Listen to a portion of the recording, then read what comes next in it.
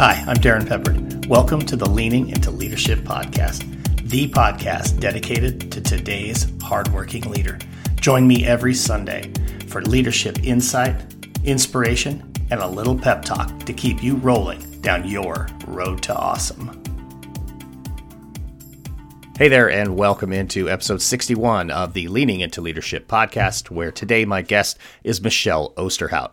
Michelle is a wife, she's a mom, she's a 24-year career educator, and she's a community leader. Michelle is active in her community, serving as the vice president of the local chapter of the NAACP.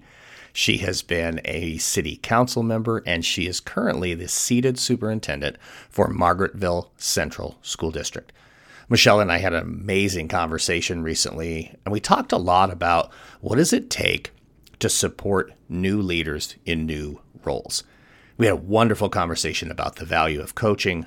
We had an awesome conversation about school culture and about how we never, ever give up on a kid. Michelle's got a very powerful story that you won't want to miss, and you're going to hear it all right on the other side of these messages. Hey leaders, let's talk about school culture and professional development. What if we stop telling teachers what to do and instead invite them to sit side by side with us to solve the challenges we're all faced with? I'm talking about difficult parents. I'm talking about blame, outside pressures, and disengaged learners. School culture is critical, and I've got the formula to help you build the culture where everyone feels seen, heard, valued, and trusted. No more boring PD. Let's have PD that inspires and empowers our staff and gets everyone working together toward a common mission. I look at what we do here at Road to Awesome as human development because this type of work, this type of learning, hey, it goes beyond the classroom. It goes beyond the parking lot, beyond the bus and the lunch line. This carries into your community. I was in a school district recently, and after the work was complete for the day, one of the district employees pulled me aside and said, "Darren, we have to have you back again. This work is every bit as important as working on instructional strategies or diving into our data. We cannot forget the human side of our work, and that's what you brought today. Thank you." Hey, reach out to me today and let's schedule a conversation for you to share your triumphs and your challenges. Hey, we're all in the people business. And here at Road to Awesome, we want to help you get the most out of your people. Email me at darren@roadtoawesome.net or go to roadtoawesome.net and hit the contact us button. And now, on with today's episode. This podcast is a proud member of the Teach Better Podcast Network. Better today, better tomorrow, and the podcast to get you there. Explore more podcasts at www.teachbetterpodcastnetwork.com. Now let's get on to the episode. All right, Michelle Osterhoudt, thank you for joining me here on Leading into Leadership. Definitely been looking forward to this conversation and continuing a conversation actually that you and I had about a week ago. So welcome in, my friend. How are you? I am awesome. Thank you so much for having me. I've been looking forward to this. I'm so happy that we get to do this and continue the conversation, like you said. Yeah, absolutely. You know, like you and I were talking just before I hit the record button, it's incredible the power of social media and our ability to connect with people. You know, you're somebody I didn't really know a few weeks ago. And, you know, now here we are sitting down having this conversation on the podcast. So super excited about that. Really quick, Michelle, just for people who don't know who you are, just give them a real quick rundown of who you are, what you're doing, and where you come from. Sure. Well, Michelle Osterhoudt. I am from the Southern Tier region of New York State. I live in Oneonta. I am the superintendent of Margaretville Central School District, a beautiful little town in the Catskills, really, right? We border Catskill Park. And I have been doing this for about, let me look at my watch, since August. So I'm a brand new superintendent. Before that, I was an elementary principal for 4 years. Before that, I was an assistant principal of a high school. And before that, for 16 years, I was a teacher. More importantly, I'm a mom and a wife. I have a son who's going to be 21 next month, a daughter who's 15, and a husband who puts up with me because I'm sort of a workaholic. Always wanting to learn. So. Yeah, as most superintendents tend to be, that workaholic thing right there. Maybe we'll get to that a little bit too. So really quick, so you said some things in there that I want to maybe dig a little deeper into. So elementary principal, assistant principal at a high school. Then you mentioned your teaching experience. At what grade levels were you teaching as a classroom teacher? I was an English teacher, grades 7 through 12. Started in high school for the first 3 years, and then the remainder, like 15 years or so, was middle school and high school. Middle school I started at. High school I started at, then I was middle school, high school. So I've done every single grade level English teacher, 7 through 12. That's and wonderful. Loved it. I loved it. Every minute of it. Yeah. And when I was a high school teacher, I swore I'd never be a middle school teacher, and loved that when I went to middle school. It's usually the way that works. It does. Oh, absolutely. Yeah. You look in the eyes of middle school teachers and there's something not quite right there. And I was one of them. I say that like because I can. That's actually where I started. And, my thought was obviously, what led me in that direction. And, kind of part of my origin story was, wanting to be a head basketball coach. And so to me, it was, always, so I'm going to teach, at the high school level. I have a secondary school education background in science, that's what I want to focus on. But yeah, my first job, I spent 5 years teaching at the junior high level, and I loved it. I really, really loved middle school. Now, I can't imagine going from high school back down to middle school, but that had to be an interesting transition, I swore I'd never do it, but I was newly married, pregnant with my son. We lived in the town. So, I had worked in one town, lived in another. And when the position opened up in the town that I lived in, which was my hometown, it was sort of a no-brainer. Like, okay, I had a great experience here, but I'm going to be closer to home so I don't have the commute and I could be a young new mom. And I swore I'd never be in middle school, and I loved it. There's just something about middle school kids. They still want to please the teacher. They're still very impressionable. And I just loved it. I love the energy, and I'm energetic. That's one of the things people say when they first meet me. And this is really how I am. I love life. I loved teaching. I loved getting kids excited about learning. So it was kismet when I went down to the middle school, and I stayed there for a long time. Oh, that's wonderful.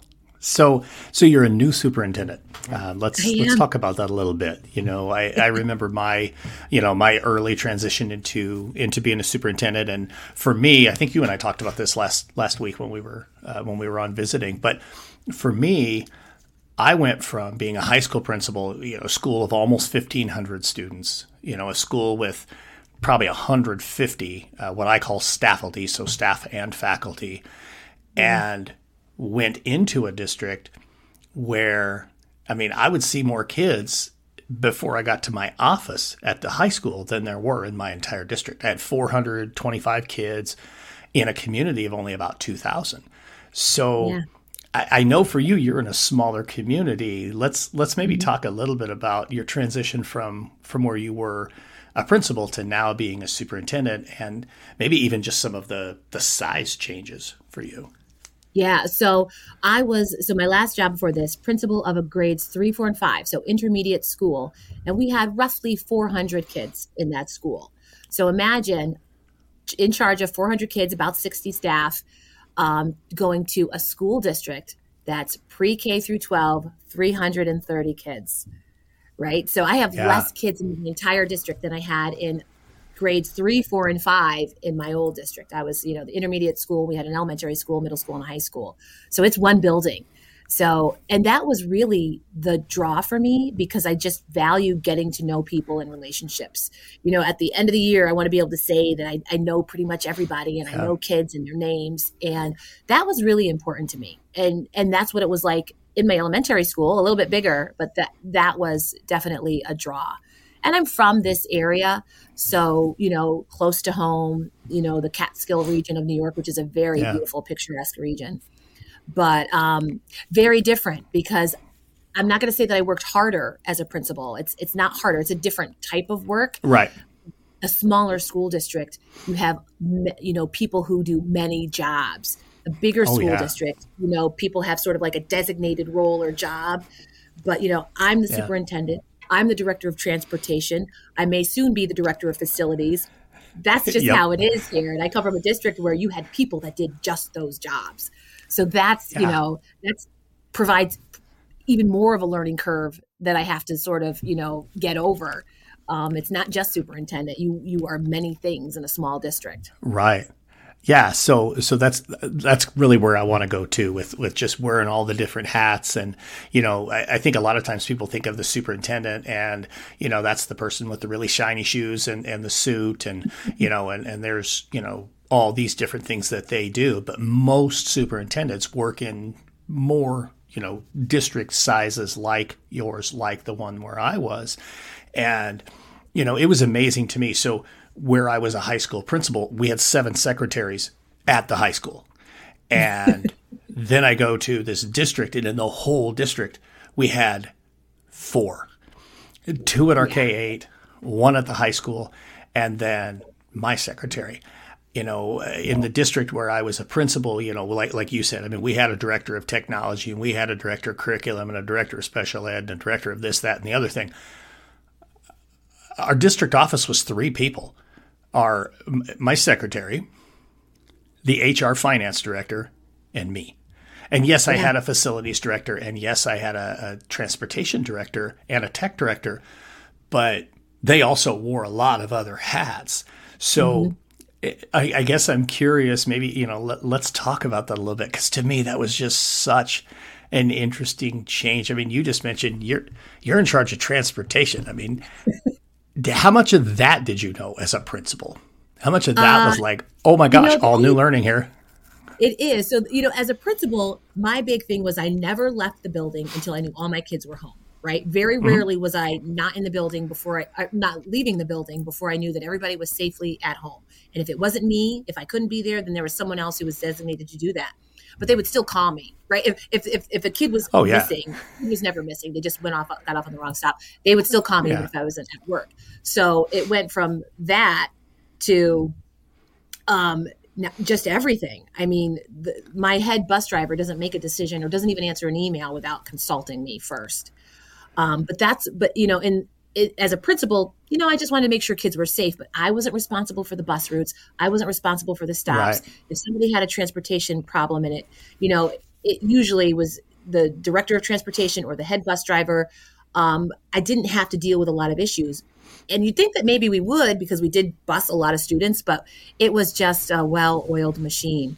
So coming into this position and, being responsible for a lot more, it's just me learning. I feel very fortunate because even though we all wear many hats here, there's been a lot of support. So one thing I've noticed about small school districts is they're used to sort of, I wouldn't say they're a well-oiled machine, because I'm finding that there's not necessarily systems in place. They're just people who know what they're doing. They just roll with it. Like when you're tiny and you're in the middle of nowhere, you have to roll with it. And they just have learned to adapt and figure things out and make it happen. Whereas in a big district, and maybe it's just the district that I came from was just like this. There were lots of systems in place. But I think it's easier to create systems when you have one person who does one job. But when you have a small district and many people do many different jobs, and you may have people coming and going and leaving and transitions, then it really just becomes knowledge and second nature, if that makes any sense at all. Big sometimes time. I get frustrated because, not frustrated, but I'm like, well, don't you have a system in place for this? No, we just do it. But to me, that's exciting because that's an opportunity for me to create some systems.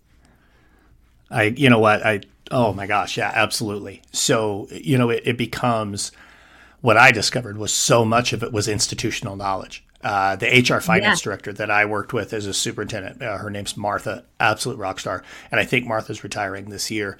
And she'd been in that role for 34 years when I got there. I mean, she was the keeper of all of the knowledge in the district. And but one of the systems that we started to put in place almost right away, I started noticing with her that yes, she was in charge of HR, yes, she was in charge of finance, but almost everything for purchasing came to her. It wasn't like, you went to the to the secretary at the building. Everything had to come to her. I mean, there was a point in time where she and I finally had a conversation because she was working till 7:38. At night. We were in a 4-day week. Every Friday, she was there basically the entire day. And the issue was she was solving everybody else's problems. And so she needed that time on Friday to do the work she would normally be doing during a week. And that was one of those opportunities for system building where we were able to then push back into the buildings responsibility around purchasing, purchase orders, fulfillment of orders. It didn't have to come to the district office. And I know for her, that was just liberating. There were times where, it'd be, 4:05 on a Thursday, and Martha's like, I'm out of here. I'm going to go watch my grandkid play basketball. And it's like, good. I'm so glad that we built a system that could support her.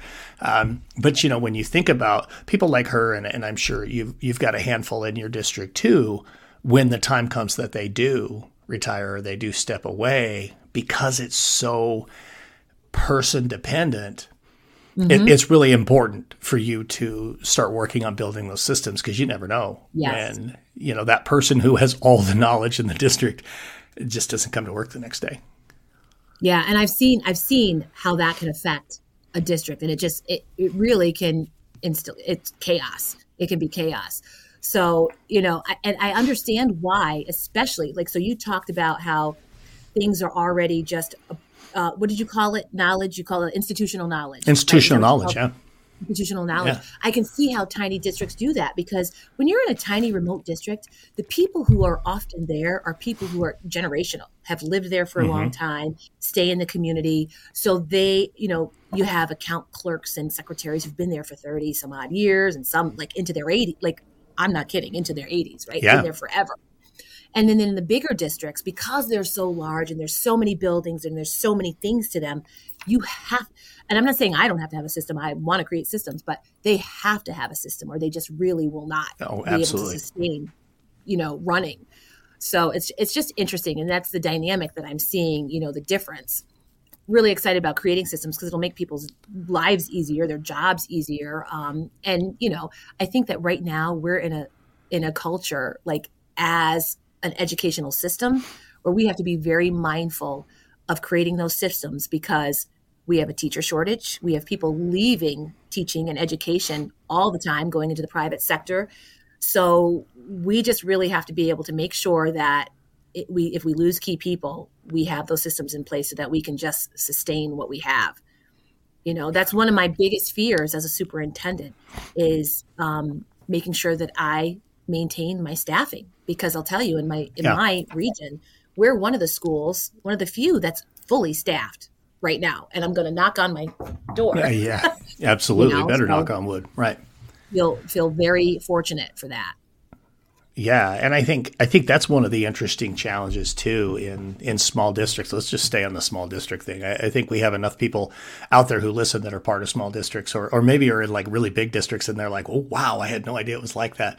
I had a very large district superintendent tell me once at one of our state conferences. There was a handful of us sitting around together, and he looked at the 3 or 4 of us who were in really small districts and said, "Guys, I'll be straight up honest with you. My job is so much easier than yours."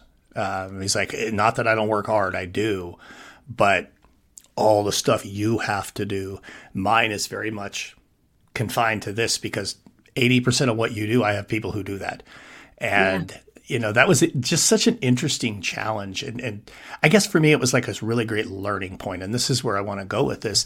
When I transitioned to being the high school principal, I've told this story on the podcast a lot, but, it was my moment of breathing through the snorkel. I just couldn't get my head above water because I thought I had to be everything to everybody. When I transitioned to this superintendent role, at least I had that experience under my belt. So I was able to say, okay, I know I don't have to do it all. There's really good stuff in place. I can't say systems, but there's really good stuff in place. I don't need to come in and change everything. But there was a lot of, how do I do this and how do I do that? Because everything was person-centric. Nobody knew the things the superintendent did. Yes, I could reach out to the state, or I could do this, but nobody knew those things because only the superintendent had done those things. So I was very fortunate. I had a great partner and mentor right there in the county with me, a guy named Frank Reeves, who I think is one of the best people I've ever worked with, who was really great to support me. What kind of support are you getting here in this first year to help you to be successful? So that's a great question. And I want to start it by saying I was more stressed as a principal, despite having systems and people and working in a larger district, because of, towards the end, we had started to get some coaching, and that was really helpful. And it was a great district. It was just run differently than here. So to come into this and to have all these different roles that I'm responsible for, you would think, I would come in really concerned, worried, but I immediately felt calm because, number one, my regional BOCES director, Dr. Katie Huber, she's amazing. She hooked me up within our regional BOCES with a mentor. And it happened to be someone I knew because I network, and I happened to know him. He was actually at my old school district, and I knew him very well. And she knew that we would connect well. I felt very comfortable reaching out to him. So not only did I have an informal coach through BOCES, but we have regular cabinet meetings. Several of us are new in the region, so we sort of help and coach and mentor each other. But through NISCUS, the New York State Council of Superintendents, I actually got a mentor as well. And the school district thought it was important enough to invest in me to get me a coach. I asked for one. That was really, I was like, I really want to coach. I want to do this the best that I can. I want to learn. I love to learn, right? That's why we're in education. We love learning. And they were like, of course, we want you to be successful. So thinking of it as, you pay a superintendent a lot of money. Coaching is a small investment to help them be successful, which is only going to help your district. So feeling super fortunate. And it's really interesting because, true coaching and mentoring, you learn from each other. And I am so fortunate because my NISCUS coach is Dr. Phyllis Harrington. She's down from Oceanside, Long Island. She is the former president of NISCUS. She knows so much. Very large school district, very different school district. You're talking Margaretville with a $12 million budget, right? That's tiny. Yeah. To Oceanside with $100+ million budget. Right. And so we were talking budget the other night, and she gives me homework. She gives me little things to do, and she checks my budget spreadsheet, and she's helping me with my presentation. And she's just like, it's so interesting to learn from you and learn how you're doing things. And she'll, it's just nice to know that I have the support, and I think that this is something that's probably, I'm going to guess, a little bit newer, right? Newer of a thing that you'll see all this coaching and this support. Because 20 years ago, you didn't have it. You're just kind of thrown right in and you just figure it out, right? I think about even becoming a teacher. Like, you can go to all the classes you want, but you don't really know the job until you're in the job. Right. And I learned so much that first year as a teacher, right? First year as an assistant principal, first year as a principal, and now superintendent. The difference is I've got a lot of support and coaching and mentoring, and it's amazing.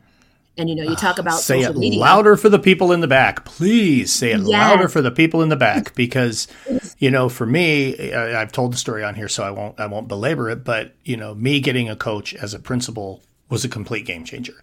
I went from the guy breathing through the snorkel to, oh my gosh, I can actually be a leader and not just run around putting out fires. It's why I do what I do now, with coaching principals and coaching, district level teams and so forth, all over the country. I love how you said it.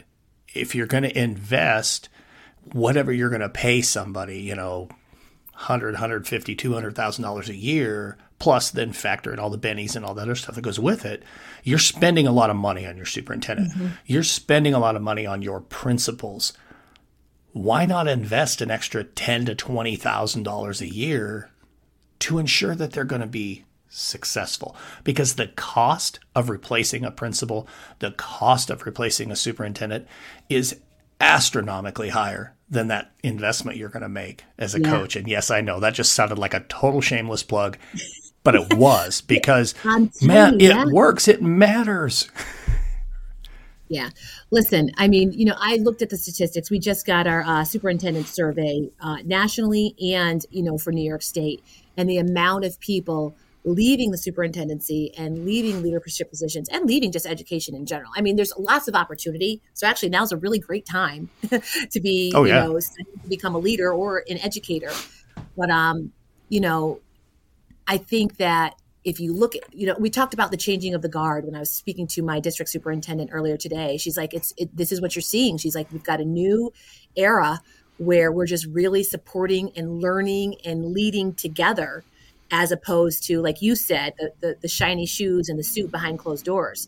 It's not that anymore. I mean, I make it a part of my day. And this is one of the homework assignments that my coach has given me. And I would have done it anyway, but she, sometimes we get so busy that we get lost in the work and we may find ourselves in our office for way too long. So I schedule, time to get out of my office. Right? It's on my calendar. I'm fist bumping it right here, folks. You can't see me, but I am like, yes, because that's, preach it. Just keep going. Keep going. I got this. And sing praises, hallelujah, and an amen, Darren. So, and it actually, is what fuels my fire, because you get bogged down. Nobody wants to be in an office all day. At least I don't. That's not why I'm here. So you get bogged down, you get bored. So, I go out and especially the elementary kids, they just really give me life. They just, they see you, they want to hug you all over you. And it just feels great. But so the things that are important to you, that matter to you, they're on your calendar. And maybe that sounds silly, but they're on your calendar. Oh gosh, no. No, that's exactly how I did it too. And that's what I preach to everybody that I'm coaching too, that, number one, be really crystal clear about what matters to you. And then number two, be really, really intentional. And the way you're intentional is put it on your calendar and make sure everybody knows why it's on your calendar. Just putting it on there is one thing, but then when everybody knows, hey, this is what matters to Michelle, and she's not just talking the talk, she's walking the walk, by being there. There's a couple of groups that I'm coaching that, we're talking about just that time in the classroom, being present in classrooms as school leaders. And turn your radio off when you go in, that walkie-talkie, turn it off. Because if you leave it on, you're saying what's more important is the fire that might happen down at the office versus you being in the classroom. So, that's why I'm just like, I'm going out of my mind here, hearing you talk about put it on the calendar, because it is, to me, that's maybe one of the most important things we can do as leaders, to be intentional about our work. Otherwise, you just leave your day to chance. And I'm going to say one more thing, and then I'm going to ask you another question. If I started my day in my office, it was over. I never would get out. I had to make sure, and for me, 2 buildings as superintendent, I was out front at the elementary as much as possible greeting kids. When parents are dropping kids off, I'm greeting kids, greeting parents. Occasionally I'd go over to the high school and do that. But if I started the day in my office, it was over. It was. Yeah. I was going to go home. I'd look at my Apple Watch, and I would have had, I don't know, like 5 stand hours. Maybe a couple hundred steps, because you just get stuck, right? And you do. The more you get out and about, even if you are well intended, it's just so easy to get. There's always work to do. And that's the other point, right? So there's the work is always going to be there. It's not going anywhere. So don't think you have to stay in your office to get the work done. It's going to be there tomorrow, right? Unless it's a pressing emergency, and very rarely is it, right? One of my things that I always tell everybody, if it ain't fatal, it's no big deal, right? Yeah, you want to be timely when you want to be timely when you get back to people, and you want to be available, but being available is also being present. So, one of the best mornings I had. So it's really interesting. I don't always greet students at the door. I'm not always, out of my office. I am intentional about getting out of my office, but I do sometimes start my day in my office. But you've made me think, that's a great way to start your day, because it makes you seen and present. And I will tell you, the last basketball game I went to, which was actually last Friday, I went to the varsity boys game, and, the last superintendent for this district was a shared superintendent. So he wasn't, as available. So every time I go, oh, it's so nice to see you. Oh, it's great to see you. It's really great that you're here, and that feels good. That feels good. Yeah. So when people know that you're present and you want to be present and you're there, it just speaks volumes, and that helps you as a leader. So, and it's not just events. It's being in your building or buildings, right? I'm fortunate. I mean, I can do a walkthrough of my whole building in about 15 minutes. That's pretty amazing. And, at least, be seen. Right. So just Yeah. trying to remember to do that. So I'm almost going to treat this like a coaching call because I want to push on something that you said. Let's go back. So you're saying, hey, the work will always be there for you. All right. So let's say that I'm a superintendent who really has a hard time letting go of the email. So it's right here on my phone. So, okay, I can go in a classroom, but it's right here on my phone. How do you manage email right now? I'm curious how you're doing that, and then we'll see where you're at, because then I also might have a suggestion for you. So go ahead, talk to me about email. So I don't respond right away. I don't respond after hours. So once I've gone home, I've gone home. Whether it's a parent or, if it's an emergency, and I've told this to my leadership team, if it's an emergency, you'll call me. And they have my home number in case I'm away from my phone. Because I don't, even though I say this, and I'm maybe not 100% perfect at practicing this, I always have my phone on me, right? But it doesn't mean that I'm always responding to my phone. I don't respond to emails at night. And if I do want to respond to an email because something's fresh in my head, I'll schedule send. So, because I don't want people to think that you email me and I'm going to get back to you right away, because I have a life, and that's okay. So for Absolutely. me, what's really important for me is work-life balance. As a principal, I didn't have that, and I had to always be available. And part of it was the environment that I worked in, right? Like there were times, and part of that was the pandemic, that we had to be available. There might be a time on the weekend where, like, hey, we're going to hop in on a Zoom call, and we're going to talk about whether or not we're going to go to school on Monday because cases are up, right? That's different. But now I don't answer all emails. I do try to, almost before I go to work, almost every day, I try to clean out my inbox, or else it does get to be overwhelming. So I try to clean it out before I leave, but I don't respond. And also it's good to do the 24-hour rule when responding, because sometimes you're heated and you just want to just take a moment. Yeah. Oh, yeah. So, absolutely. But the schedule send is a beautiful thing. It is. And one of the biggest reasons that I would use it, and I really encouraged my leadership team to do that too, was not only what you said, which is, hey, I'm not always at your disposal, but also the other message there is, I don't expect you to always be at my disposal either. Yes. It's definitely, as a leader, it's a great way to model that type of thing. And the suggestion I would have made, you've crushed that, but I'm going to go ahead and throw it out there anyway for others who are like, oh gosh, give me as much as you can, because the struggle being, chained to my email. This goes back to the calendar. Schedule when you're going to respond to emails. I would put 30 minutes at the end of a day, like the buses roll away. Okay, hey, I got 30 minutes now. I'm going to go actually respond to emails, because then, when I'm in a classroom and an email pops up, and, I'm one of those who's tethered to everything with my Apple Watch and my phone and all that kind of stuff. But I know, hey, I put time on my calendar for later today to answer emails. I can allow it to sit there because I know, hey, I'm going to get to that at 4:15. So those are just, again, those things about being really intentional and taking the right steps there. I love the way that you answered that. I think that was just absolutely phenomenal. But now I want to transition a little bit. When you and I talked a week ago, you were sharing with me and I can't remember if you were the one who called them stay interviews or if it was somebody else on social media who's using that phrase, but that's what you're doing right now, these stay interviews with your staff. Talk a little bit about, one, where did the idea come from? And two, what are you learning from that? Oh, that's awesome. So somebody else on social media said they were doing stay interviews. And I said, oh my gosh, that's what I'm doing. I didn't realize that's what they were. But I mean, I think I had mentioned earlier in the podcast that one of my main concerns is just keeping staff. Not that I'm afraid people are going to leave, but I just know the climate of education right now. So I had my secretary, I said, listen, first of all, she's been here for a while, so she knows people. I wanted to start off with some people who were really going to be honest with me and not be intimidated by being called down to the superintendent's office for a meeting, right?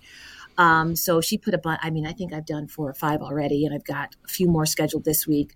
My goal is to really get through as much staff as I can. I'm calling them in hour time slots just to have a conversation. And it's really, they come in and I'm like, tell me what you love about this district. Tell me what I need to know. Like, I'm sort of like high energy. So they come in and they're like, what's this all about? And, I just kind of throw out a bunch of questions, and then they think for a minute and then they answer. And they have been so honest. The first teacher that I called in was one of my high school teachers upstairs, and he goes, I said, I need you to be completely transparent with me. You don't want me to be transparent, is what he said. I said, no. Yeah.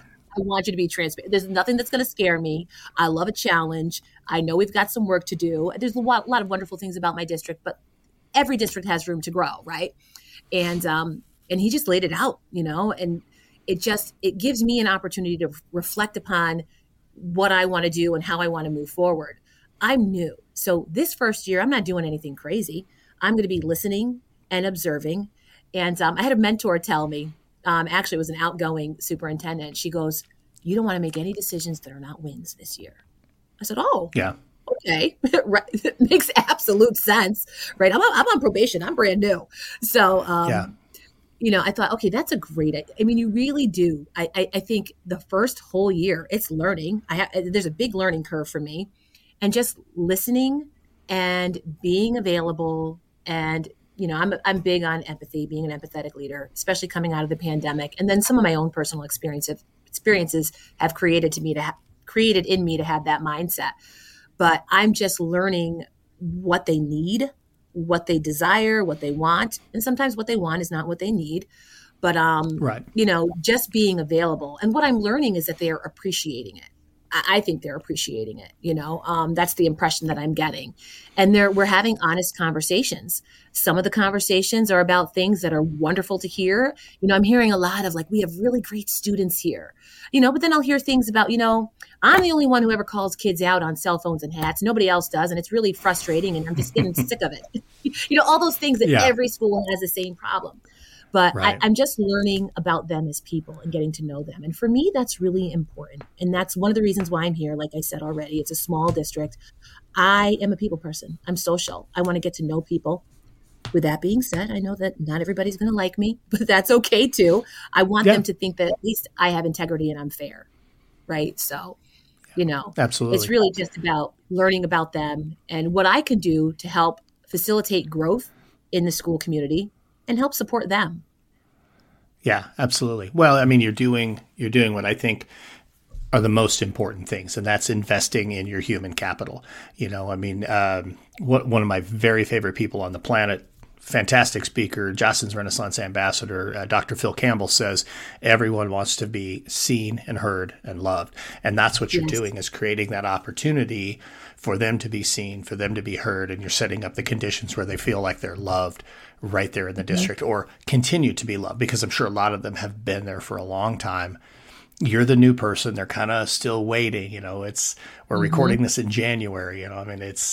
We're still learning. We're still, how much can we trust Michelle? That type of thing. But is really important. It's really powerful that you're doing that work. There's one other thing I want to touch on before we go to our last question. And I probably should have told you I was going to ask you this question. But when we had our last conversation, you shared with me something that I thought was really powerful, and you can talk about it as little or as much as you want. Just you being an advocate for students, and specifically the story you had told me. I'm sure you know which story I'm talking about a young man who was expelled from a different district, and some behaviors there, and how you were able to interact and actually build a relationship with this young man.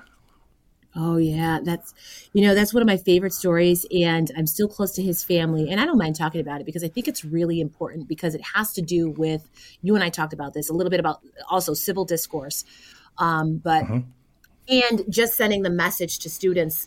I really don't believe in suspension. I don't believe in punishment per se. I really believe in changing behavior. A student who, Can I say it? Can I just tell the story? I'm going to tell the story. Yeah, tell the story. Yeah. So, there was a social media post that a student had done, and it was racially derived, and it was really talking about harming a person of color. And it was egregious. He was expelled from school, and a lot of hate came his way. So, I am a social justice advocate. I'm the vice president nominated for the local NAACP here in our local area. And so when it comes to children, especially, I just feel like we can never give up on kids. I hate the message that we send when a student misbehaves and we expel them or suspend them from school, because that tells them that we don't want them. And this young man made a really poor choice of words, real poor choice of actions, I should say. So it's hard for me to talk about it. But anyway, hard in the fact that not everybody will understand why I did what I did. But he said that he was going to harm a person of color. Essentially, like, this is what we do to Black people when they don't do the right thing. And, he shot a gun, and it was posted on social media. So I share that because it's public knowledge. But what I did next was what some people would disagree with. And I had reached out to him and his family because I really felt like, what makes a child feel this much hate towards another group of people, right? Many things. Maybe the way they were brought up, maybe the media, maybe because he lives in rural upstate New York where he doesn't see any people of color, and all he sees is what's on the media, and it might be negative, right? So I reached out to the family, and what really happened is what I think is magical. I reached out to his mom. She was shocked that I reached out to her. And she was trying to get him to go back to school and trying to get the school to allow him back in. And what happened was we became friendly. I had series of meetings with him, series of meetings with her. He was like, Mom, she's really great. She's nice. Why is she doing this?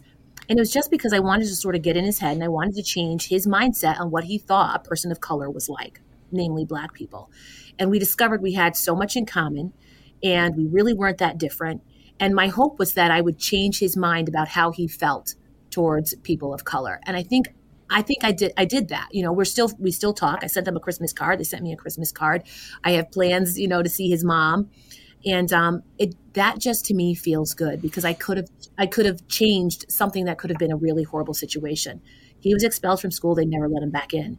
And here's how I know the relationship with me and them was authentic. Nobody knows that they talked to me. He could have pled his case. He could have said, listen, I'm working with the NAACP. I'm trying to change, to change my trajectory. Yeah. I want to come back to school, take me back. But I feel like our relationship is authentic because he didn't use that. He's in a trade right now. He's moving on with his life. His mom and I still talk. We're still friends. She's actually invited me to go horseback riding. I love horses. She has horses.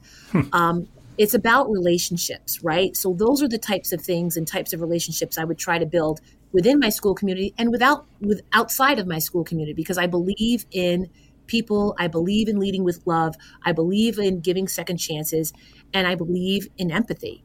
And no 15-year-old child wants to do harm unless they've either been harmed or had some type of experience that you need to be able to tap and change and get them to see a different way. So it was just about taking the time to get to know them and them getting to know me. And I hope that interaction has at least changed his mindset on what he thinks about people of color. I think it did. And I would do it again. My own son was like, Mom, you don't know anything about this family. What if he wants to hurt you? What if he wants to? And I guess I just felt so compelled because it's a child, right? You don't give up on kids. I mean, that's why we're here. We don't give up on kids. And I'm here to tell you that it had an impact. I think that I'm going to be able to go fishing with him next summer, and we're going to have a great time. And that's a small little change that can lead to big things, eventually. And we have to remember those things. If I can make that kind of relationship, if I can foster that type of relationship with a kid who did something like that, then I'm hoping that I can instill that upon my teachers when they make judgments, presumptions about students who don't do their work, who fight back, who maybe seem to be lazy. Kids have so much baggage and so much stuff going on that we just have to maybe not take it personally and be able to get to know them and find things in common with them so that we can change the trajectory of their lives. There you go. I mean, education is not just about math and science and reading and that kind of thing. I mean, it's about educating a human being. I mean, we're in the people business, and I'm grateful for you sharing that story with us. I felt really powerful about it the first time I heard you tell it, and I feel even more powerful about it the second time hearing you tell that story. So thank you for sharing that, Michelle. Let's move on to the final question here on the show. The same question I ask everybody here on the Leaning into Leadership podcast. What right now, aside from all this great stuff that you have shared throughout the course of this particular episode, what, Michelle, are you doing right now to lean into leadership? Boy, I think the most important thing for me right now as a leader is to know that I get it, that I understand. So being vulnerable and admitting what I maybe don't know.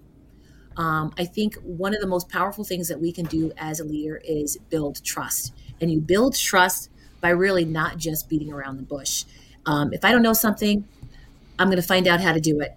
If I'm not sure, I'm going to ask somebody. And just being vulnerable, sharing that story with you. You're the first person I told outside of really close friends and family that story. And I felt really comfortable talking about it again now because I think it's important. I think it's important for people to hear.